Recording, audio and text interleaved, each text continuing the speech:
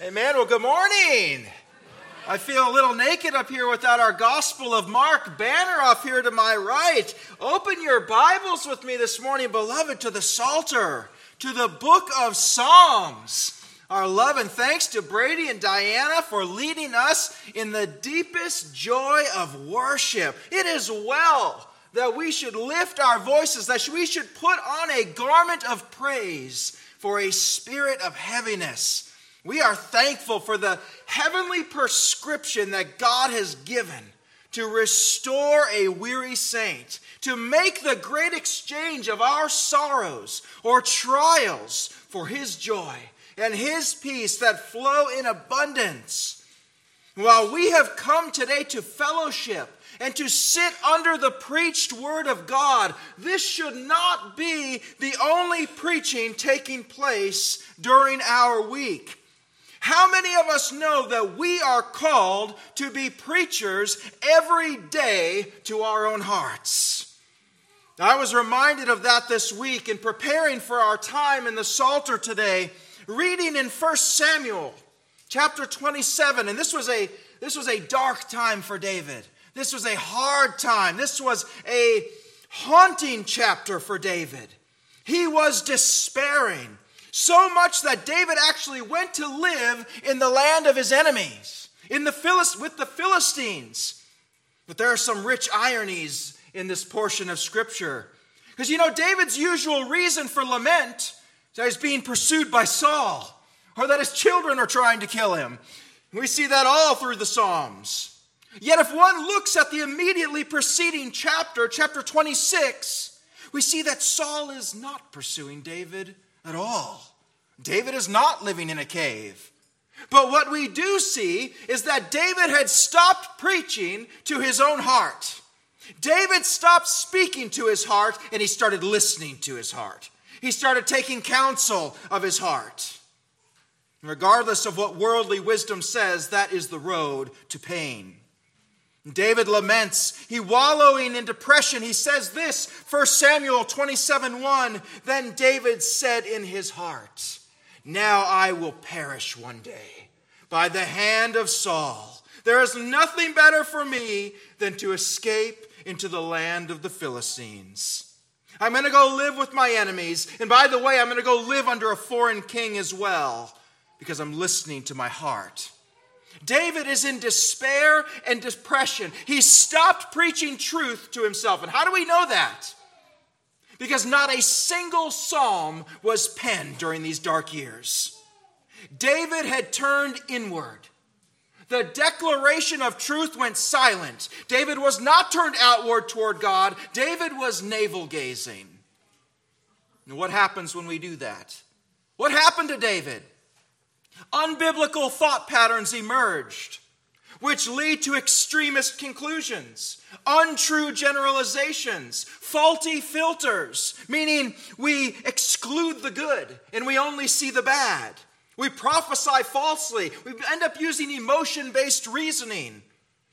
All things that begin to happen when we stop preaching to our hearts and we should and begin listening and taking counsel to that which is false. In fact, we saw this very phenomenon in Psalm 73 when we preached that not too long ago. We even titled the message, Spiritual Amnesia, forgetting what is true. Instead of putting our wayward heart into subjection by telling it what is true, we cannot listen to the mind and the heart that Scripture says needs to be renewed daily because it's so prone to wander and so prone to weakness. We pick up our Scripture and we tell the heart what is true. It doesn't matter how I feel about it or if I'm in the mood for it. Brooding mindsets can often be a comforting blanket for us, can't they? Cast it off. Don't listen to yourself. Tell yourself. And dare I say, based on the example of Scripture, beloved, the vast majority of any discontentment we experience in our life, the vast majority of unhappiness that may have crept into our lives at different times, it comes when we've stopped preaching the truth to our wayward heart. And if you're curious, Read the following chapters in 1 Samuel, chapters 28 and on, and find out how that went for David in the land of the Philistines. And how did it all start? Then David said in his heart. He took counsel of himself, and the results were tragic for David. So today, beloved, if you're experiencing perhaps some ungodly thought patterns, if you've turned inward, if not a psalm is being written, if not a song is flowing out of your heart, if you've gone off to the land of the Philistines, stop listening to that heart and start preaching to that heart. Amen? Amen. Well, today is a wonderful day in the Word. As we pause for a Sunday in our journey through Mark to allow those messages to settle in our spirit, we take a time of reflection this Lord's Day as we turn to the Psalter. You've opened your Bibles to the Psalms. Turn with me now to Psalm 130. Psalm 130. There are seven psalms within the Psalter that are known as penitential psalms. They're psalms of penitence, meaning psalms of sorrow for sin. Now, of course, of those seven, Psalm 51 is probably the most famous of those, written by David as he repents for his sin with Bathsheba, as he feels the weight of that. And today, as we look to Psalm 130, the heartbeat is very much the same. Now, we don't know the author of this psalm. It's not said. However, if you look to the title, we'll see that it is a psalm of ascents. That means it's part of a very special group of psalms that run from Psalm 120 to Psalm 134. And most, all but five, they're anonymous in authorship, but they were used in the same way. You see, for the Jews, there were three main festivals each year that they would travel to Jerusalem to attend. And of course, Jerusalem sits on something of a hill, doesn't it? And from the lowest point, a pilgrim would climb about 2,300 feet in elevation to ascend to Jerusalem toward the temple for worship. And as worshipers make this ascent, they would sing these psalms. They are psalms of worship, psalms meant to prepare one's heart for the temple. And in fact, priests would even sing these as they ascended the steps of the temple as well. And beginning in Psalm 120, here are the topics of each hymn that they would sing from 120 to 134. Psalm 120 is God's presence during distress. Psalm 121, joyful praise to the Lord. Then prayer for Jerusalem. Patience for God's mercy, help coming from the Lord, prayer for God's blessing upon his people, that the Lord has done great things, God's blessing on man's efforts, joy for those who follow God's ways, a cry for help to the Lord, a prayer of repentance, surrender as a child to the Lord, God's sovereign plan for his people, praise of brotherly fellowship and unity, and finally, praise to God in his temple. What an ascent of worship that was. Today we look to a beautiful piece of that ascent up the hill to Jerusalem. And I've titled this message, The Ascent of the Forgiven. And today we ask, what is the cry of the heart that not only acutely and piercingly feel their transgression, that are aware of their sin, but just as acutely, just as clearly, that they know the forgiveness and the hope that permeates one who is swam in the unsearchable depths of God's forgiveness. What you will see in the incredible song is that the very song itself is a staircase, which the psalmist climbs. Starting out at the bottom, up a step, to finally reach the top. And let us hear that progress as we move through it. And what a gift climbing with this believer is. It's like watching a master at their craft produce something of beauty and saying, wait, go back. How did you do that exactly? Give me a step by step. How does one go from an awareness of the depths of my sin to proclaiming God's goodness and hope? For someone sitting in the dungeon of giant despair, it can seem a long leap to proclaiming the saving glory of the Lord. So what a gift we have in this psalm.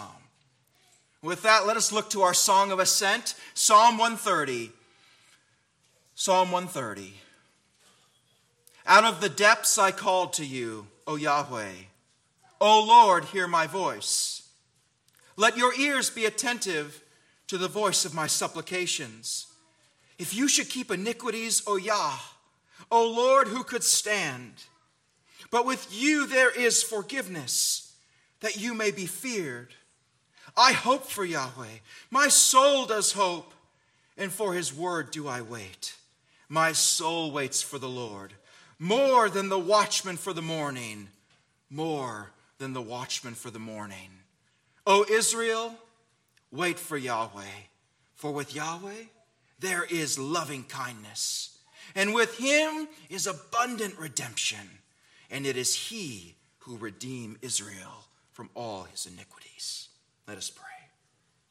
Heavenly Father, as we approach the ascent of the forgiven, this psalm of ascent, Lord, we have souls that have come in this morning that are standing on every step, are standing on every rung. And Lord, we ask that as we dive into these unsearchable riches, that you would meet each one where they are. Lord, that you would draw them to yourself, that you would draw them up. Holy Spirit, we ask that you would cause the arrow to find its mark with great precision. In Jesus' mighty name, amen. Well, 2 years after the great reformer Martin Luther had been excommunicated by the Pope and had given his famous stand, refusing to recant his writings, Luther sat down to write a hymn.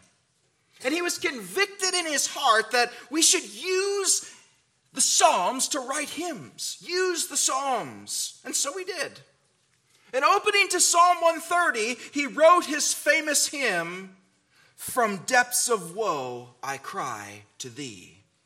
And in fact, Luther was so convicted that we ought to sing the Psalms, he wrote a letter to the chaplain of Frederick the Wise, urging him to do this. And he included his hymn from Psalm 130 as a shining example. And not only did this chaplain take that idea and run with it, but 2 years later would have this very hymn played at his own funeral. From depths of woe, I cry to thee. And it would also be played at Frederick the Wise's successor's funeral as well. It had struck a chord. In 1530, the council at Augsburg was in session, and it was a dangerous time for Luther to be out and about. So Luther holed up in a place called Coburg. Really, he was under a loose form of house arrest at this point. He suffered from great apprehension and fear during these days. And it's said that Luther was buffeted and he was attacked by the devil there in Coburg. The weight was immense. And it was there in Coburg, once again, as Luther waited to hear news of Augsburg, his life possibly hanging in the balance, that he said to those around him, "Come, let us sing that psalm out of the depths." 16 years later, Luther would die. And his body lie in state, and they sang a song. From the depths of woe, I cry to thee.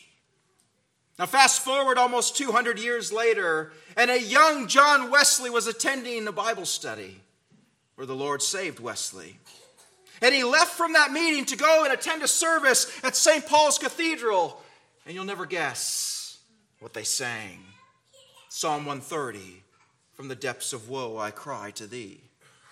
And of this moment, James Montgomery Boyce, he writes, quote, Wesley was greatly moved by the anthem, and it became one of the means God used to open his heart to the gospel of salvation, close quote.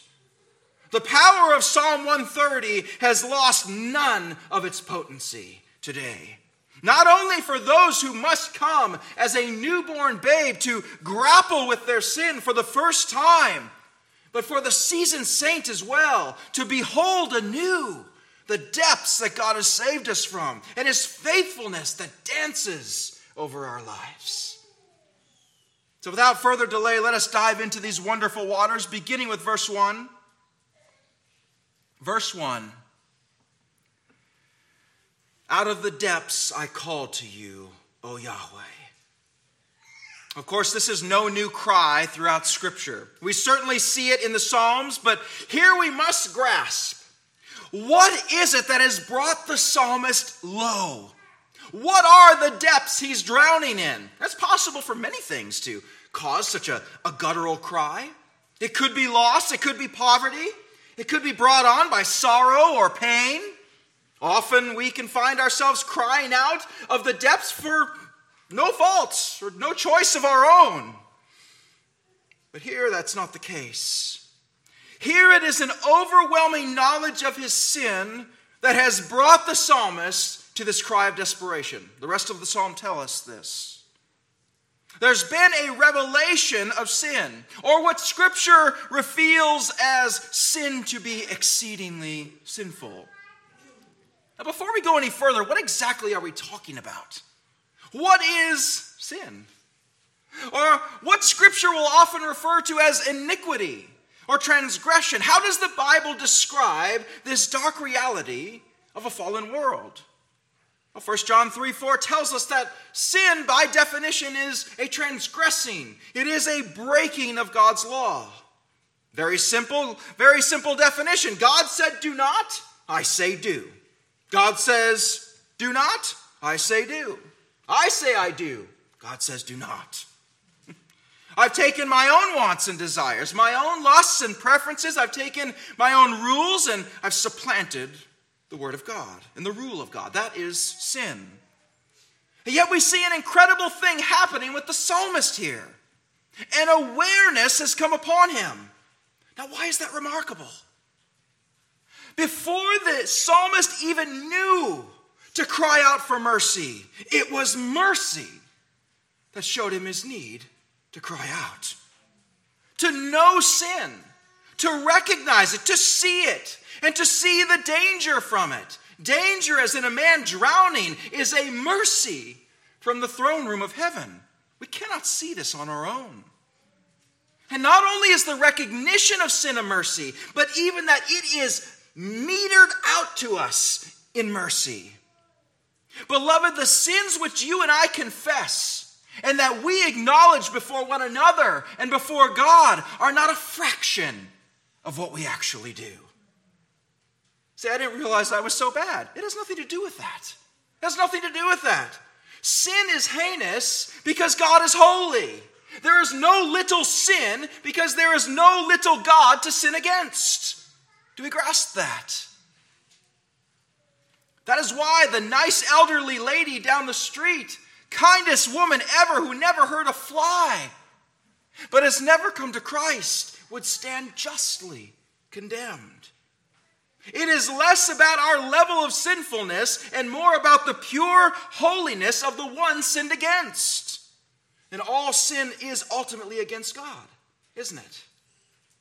Yet even then, his mercy meters our knowledge of our own transgression.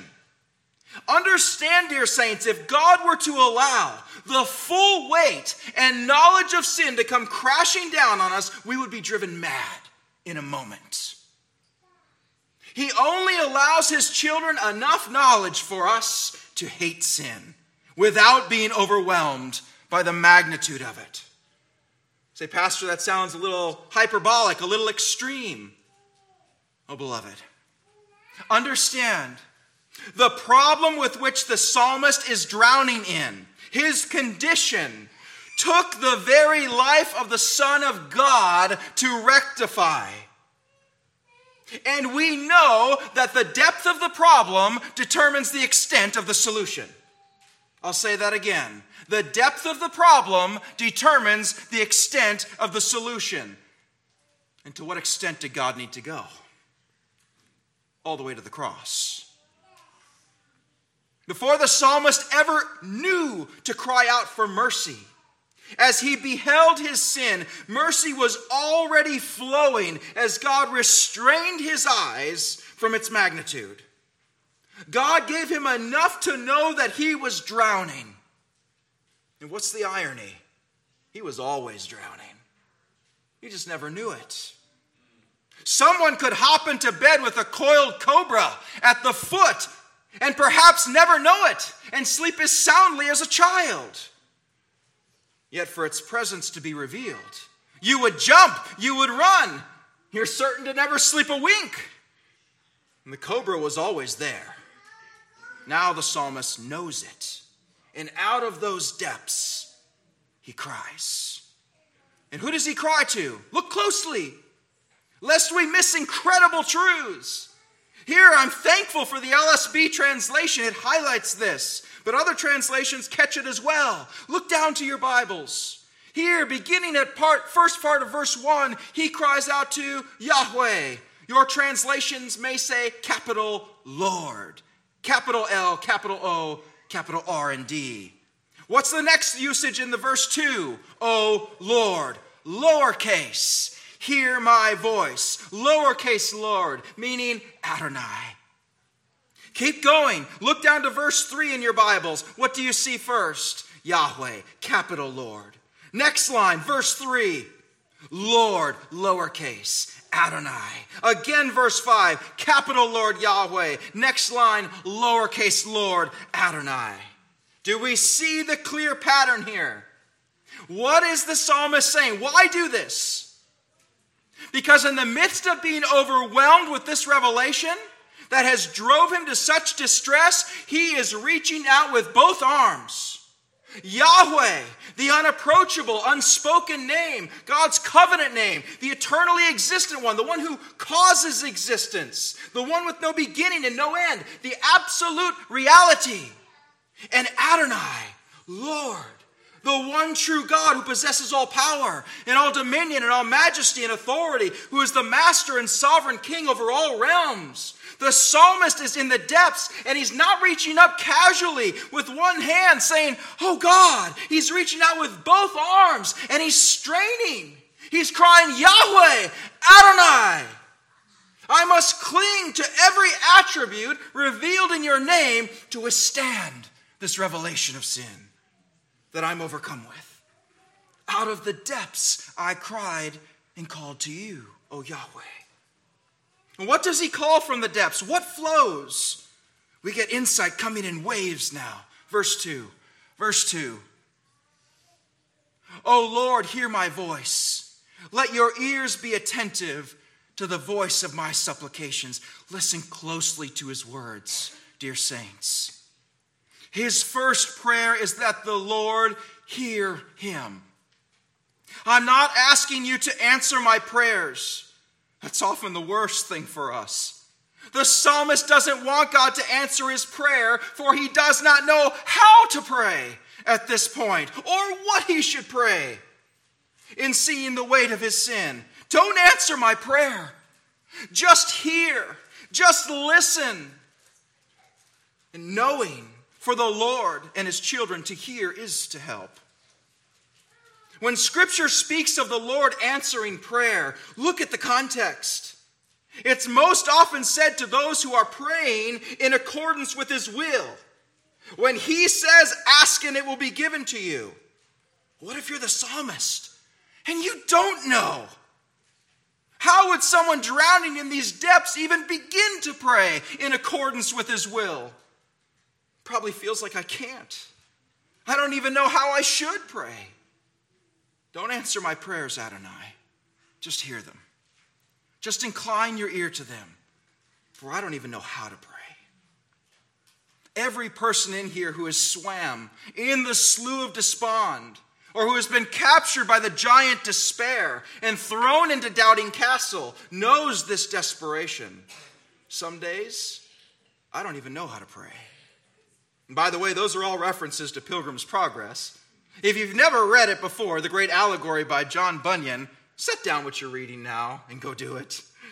It's such an important book. Charles Spurgeon read it once a year, every year of his adult life. How would it have been with hindsight? How would it have been if God had answered every one of our prayers? It would have been disaster and catastrophe of what it would have been. Just hear me, Adonai. Just incline your ear to me, and it is enough. Now again, we've titled this message, The Ascent of the Forgiven. And having started at the bottom rung, we now begin our climb.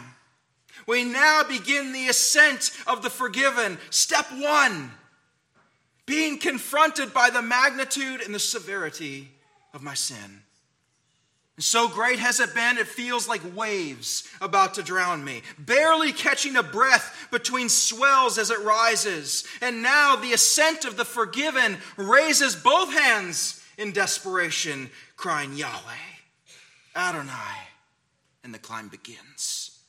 The ascent to Jerusalem begins. A cry for mercy has rang out, and awareness has come upon me that was not there before.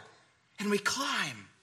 Clarity of thought begins to take hold. Reality begins to take hold now in this new framework as he climbs. Look now as the psalmist begins to proclaim biblical truth.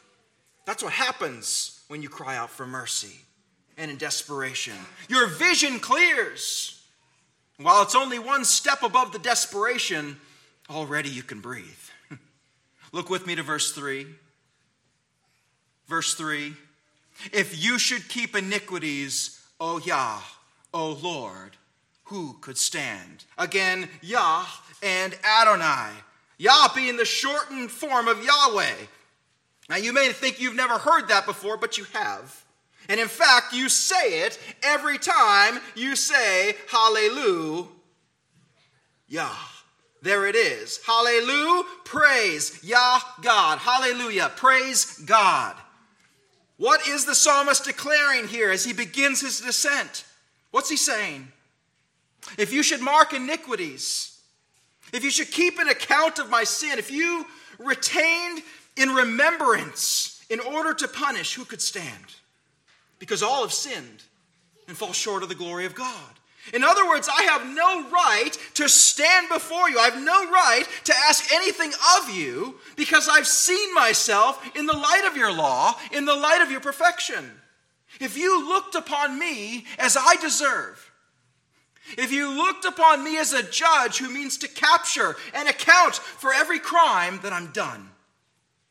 To stand is a judicial term. It's a legal term. It speaks of a man being absolved or justified upon an equal trial. And I haven't a chance. And that is just what you have allowed me to see. If I should see it all, I would be drowned.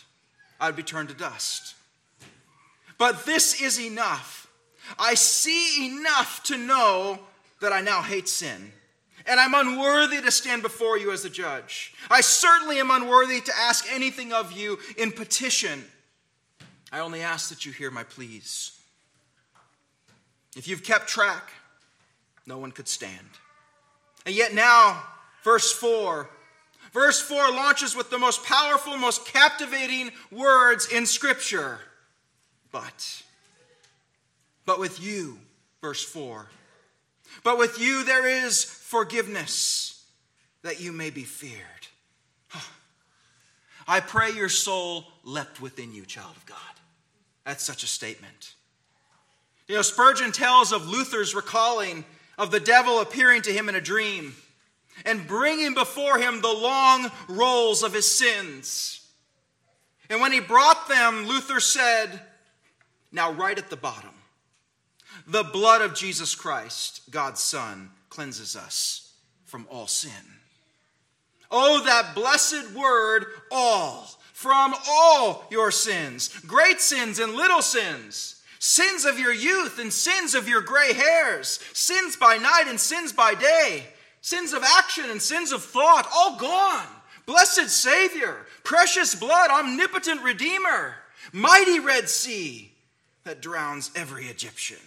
But with you, there is forgiveness. That's a word we use so often, but the meaning and the potency is almost lost through familiarity, isn't it? The usage here of forgiveness literally means a cutting off. Forgiveness is a merciful surgery to remove the deadly tumor and cancer of the soul. That's what forgiveness is. But with you, there is forgiveness. Fill in any sin you like, and you may finish it this way. With you, there is forgiveness. There is no more greater news to the sinner who would come, nor to the seasoned saint who would be reminded that with you, there's forgiveness. With you, there is a cutting off of the cancer that would kill me, expertly accomplished by the great physician. Behold the ascent of the forgiven, beginning in distress and despair, barely breathing, realizing his immense sin, crying out to Yahweh, pleading for mercy from Adonai. And oh, a humble and contrite heart, he will never turn away. And he climbs.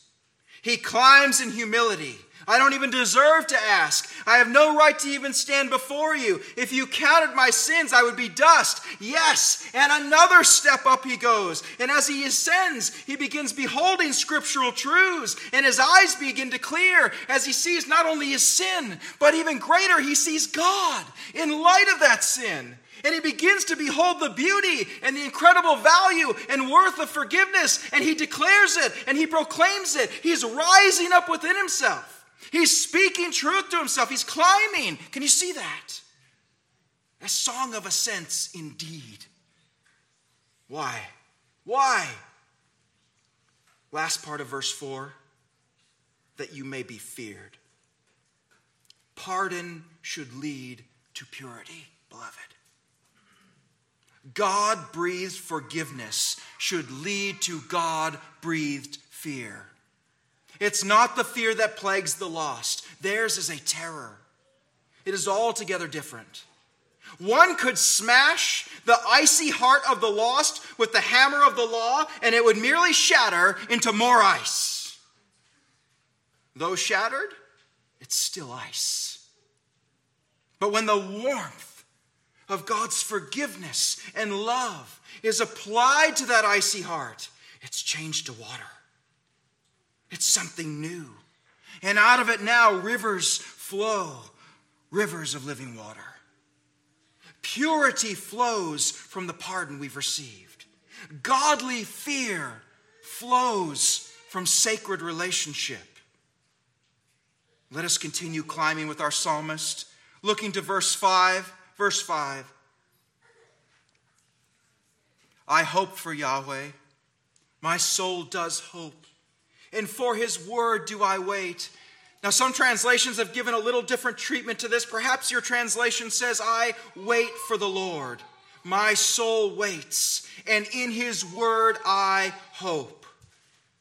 So having settled the forgiveness that comes from the Lord in my heart, I have this newfound surety and peace, knowing that I can now boldly come before the throne of grace, that my heart and my life are filled with expectation and hope, and that I'm content to wait for the Lord and his promises. Do you see the spiritual maturity that's beginning to grow in our psalmist?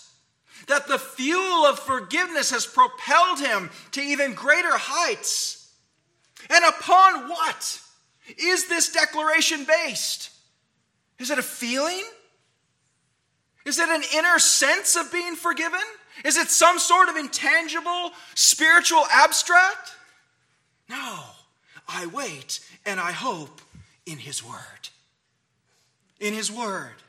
It is his word that will not fail. It is the promises that are true. All of Scripture is a book of promises.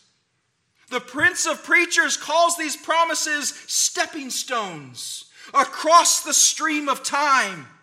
And we may march from one promise to another and never wet our feet, all the way from earth to heaven, if we but know how to keep our eyes open and find the promise to step upon. What confidence! To wait, to hope, means to linger upon, to look with great expectancy to it. And beloved, this waiting, this hope, this hoping it's not an inactive word. It's not a passive state. It's an active word, an active choice. To wait on the Lord in the English sounds like do nothing, right? Go sit and wait. That is not the waiting of Scripture. It is an active expectation. It is a leaning in, a pressing in. It's putting down the thoughts that rise up within you from your own flesh or from the hounds of hell. It's preaching to yourself that which is true. Psalm 27 in its entirety tells us what Scripture means to wait upon the Lord. That it is not merely an abiding trust, but it is a dynamic trust that dispels fear and despair. It is a radical, courageous confidence in the Lord and in His Word. And it drives us to prayer. And it's a place of strength building. Those who wait for the Lord shall what? Renew their strength. They shall mount up with wings like eagles. They shall run and not be weary. They shall walk and not faint. This is not passive. Praying, singing, strength, walking, running, taking up wings, flying. When we wait upon the Lord, when our soul waits and hopes upon the Lord, it is an all-consuming, saturating reality of our life. See the active earnestness. Well, give us an analogy, psalmist, if you please, of such expectation. Look to verse 6. Look to verse 6. My soul waits for the Lord. How much? More than the watchman for the morning. More than the watchman for the morning. Now, some attribute this to a priest waiting for the first sun to begin sacrifices. Some to a soldier who draws the first watch. Some to a shepherd on the night watch. But the meaning is the same. How much do any of these long for the first glint of sun? Their duty began in darkness. They have spent the night straining to see that which might or might not even be there, trying to discern shadows and longing for the light to dispel the tricks of our eyes, and yet they must remain open. For if I close them to dispel the shadows, I'm going to be overcome with sleep. I must stay awake. And thus I must contend with what I see as shadows and cannot see in darkness. But what is the key in this season of waiting? Whether the priest or the soldier or the shepherd, none look to the horizon wondering if the sun will rise. I only wonder when. His faithfulness is as sure as the sun rises in the east. We know it. The sun will rise, not if, but when. As the watchman fixes his gaze on the horizon, pining for that first glint of light, pining for that first hue of pink against a black night, his promises are sure. They're as sure as a watchman knows the sun will rise and earnestly looks toward the east. So is the surety of the man, the woman, the child who waits upon the Lord. Do we see the difference of expectation when the object of our hope is unassailable? As faithful as the sun rising, there is no doubt that it will rise. Hope in the English language is not hope in the biblical language. Hope to us is a wing and a prayer. Boy, I sure hope he comes through. It's a wish. There's no surety. But in Scripture, it changes the meaning entirely. Because the object of the hope has been changed. It is the object of our hope that removes the doubt and leaves us straining toward the east for the first purple and pink in the sky. Beloved, as we turn the mirror inward, does the earnest hope of the watchman describe your hope this morning? Is it the earnest expectation of your life? If not, go back to the beginning. Do we not see that Psalm 130 is the pattern by which God saves his children? It is the ascent. It is the climb of the forgiven. And we must go in the front gate. And it begins at the bottom rung. There is no other way. We will never understand or know the love of God, the forgiveness of God, unless we first trembled before his holiness and seen the blackness of sin. That's rung one. And that step leaves us desperate. Oh Lord, out of the depths I cry to you. I can't even ask for something. I don't even know what to ask for. Just that you hear me. The psalmist's cry is for mercy. Mercy is what? Mercy is not giving me what I deserve. I've seen the weight of my sin. I've seen and I've trembled before your holiness. And who could stand in the presence of such a one? No one. That is the gate, beloved, by which we all must enter. The doorway to salvation, which is Christ, is the lowest of entrances and may only be passed through, lying on the ground, face down, as David did so many times. A heart that has been brought low. Every encounter of salvation that we read in Scripture follows this very pattern. Hear Isaiah. Listen to Isaiah's encounter with the holy God and tell me if you hear the very pattern of Psalm 130 flowing around his words as he encounters the living and holy and perfect God. In Isaiah 6, in the year of King Uzziah's death, I saw the Lord, seated on the throne, lofty and exalted, with the train of his robe filling the temple. And seraphim stood above him, each having 6 wings. With 2 he covered his face, and with 2 he covered his feet, and with 2 he flew. And one called out to the other and said, Holy, holy, holy is the Lord of hosts. The whole earth is full of his glory. And the foundations of the thresholds trembled at the voice of him who called out, while the temple was filled with smoke. Then I said, Woe is me, for I am ruined. There's the psalmist. There he is. Why is he ruined? Why is he desperate? Because I am a man of unclean lips. There's a sin. And I live among a people of unclean lips. For my eyes have seen the King, the Lord of hosts.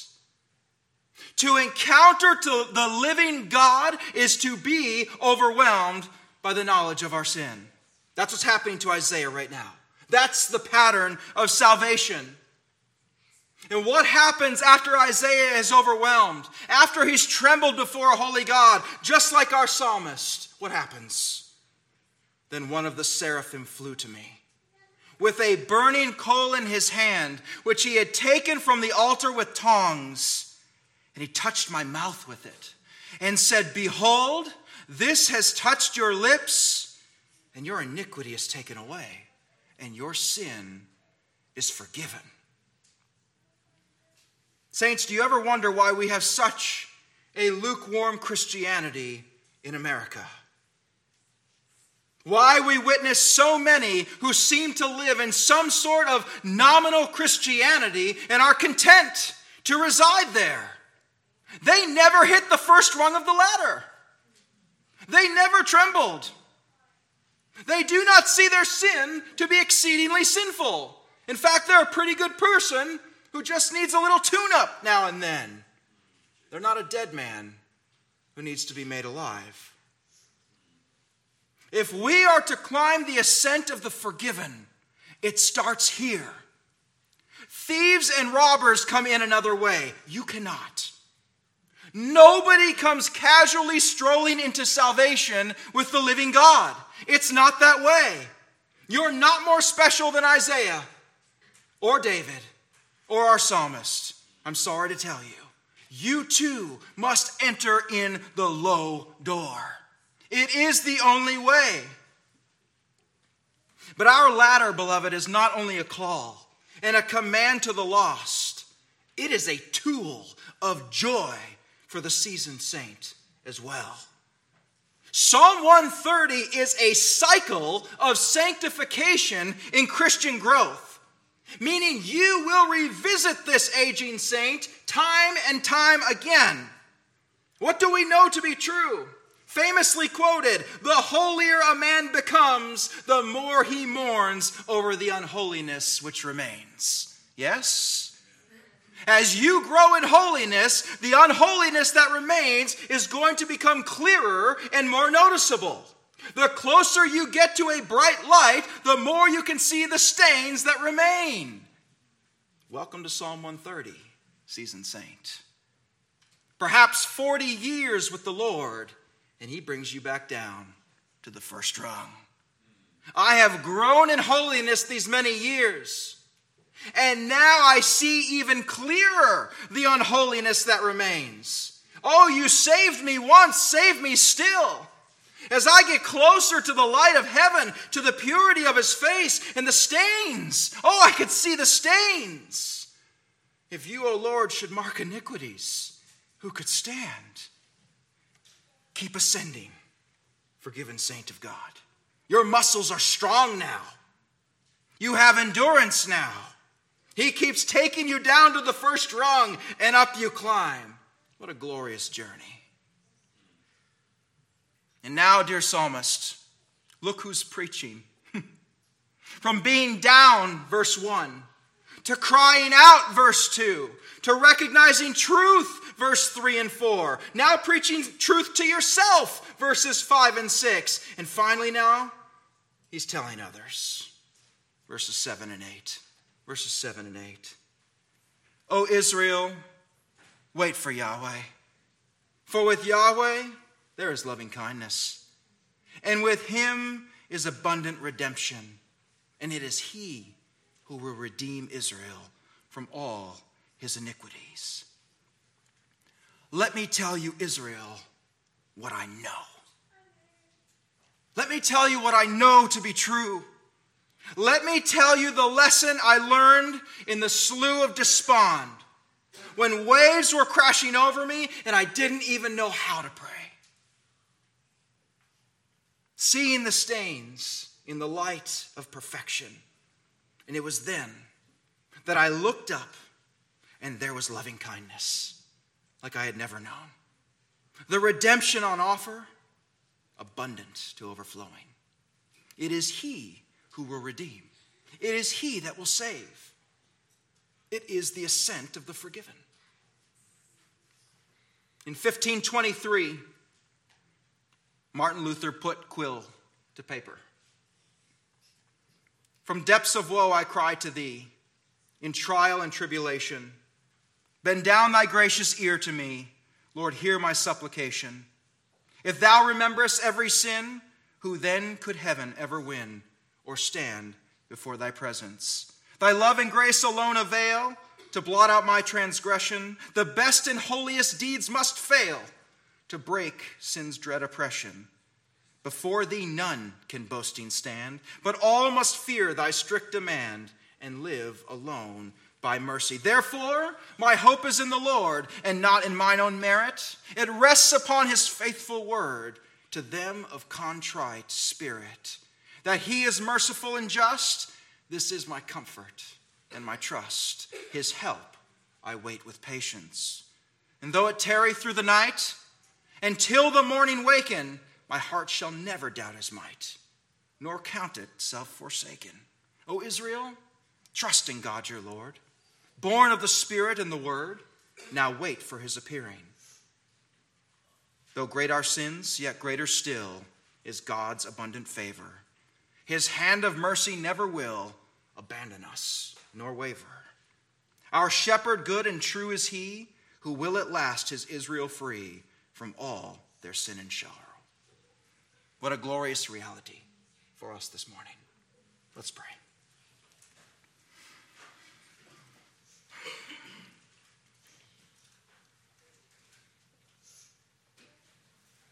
Oh, Heavenly Father, if we walked in this morning not knowing what step we were on,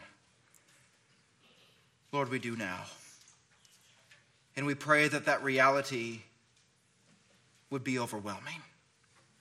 Lord, whether it be overwhelming joy for the seasoned saint, perhaps who sees the stains so close to the light, or Lord, for those who have been playing church, Lord, those who have claimed your name and your label and haven't reached the first step. We ask, Lord, that today would be that day. Lord, that they would enter in the narrow gate, the narrow way, who is Christ Jesus. Heavenly Father, we ask that you would keep us this week, keep us in your beloved, safe until we can be together again. In Jesus' mighty name, amen.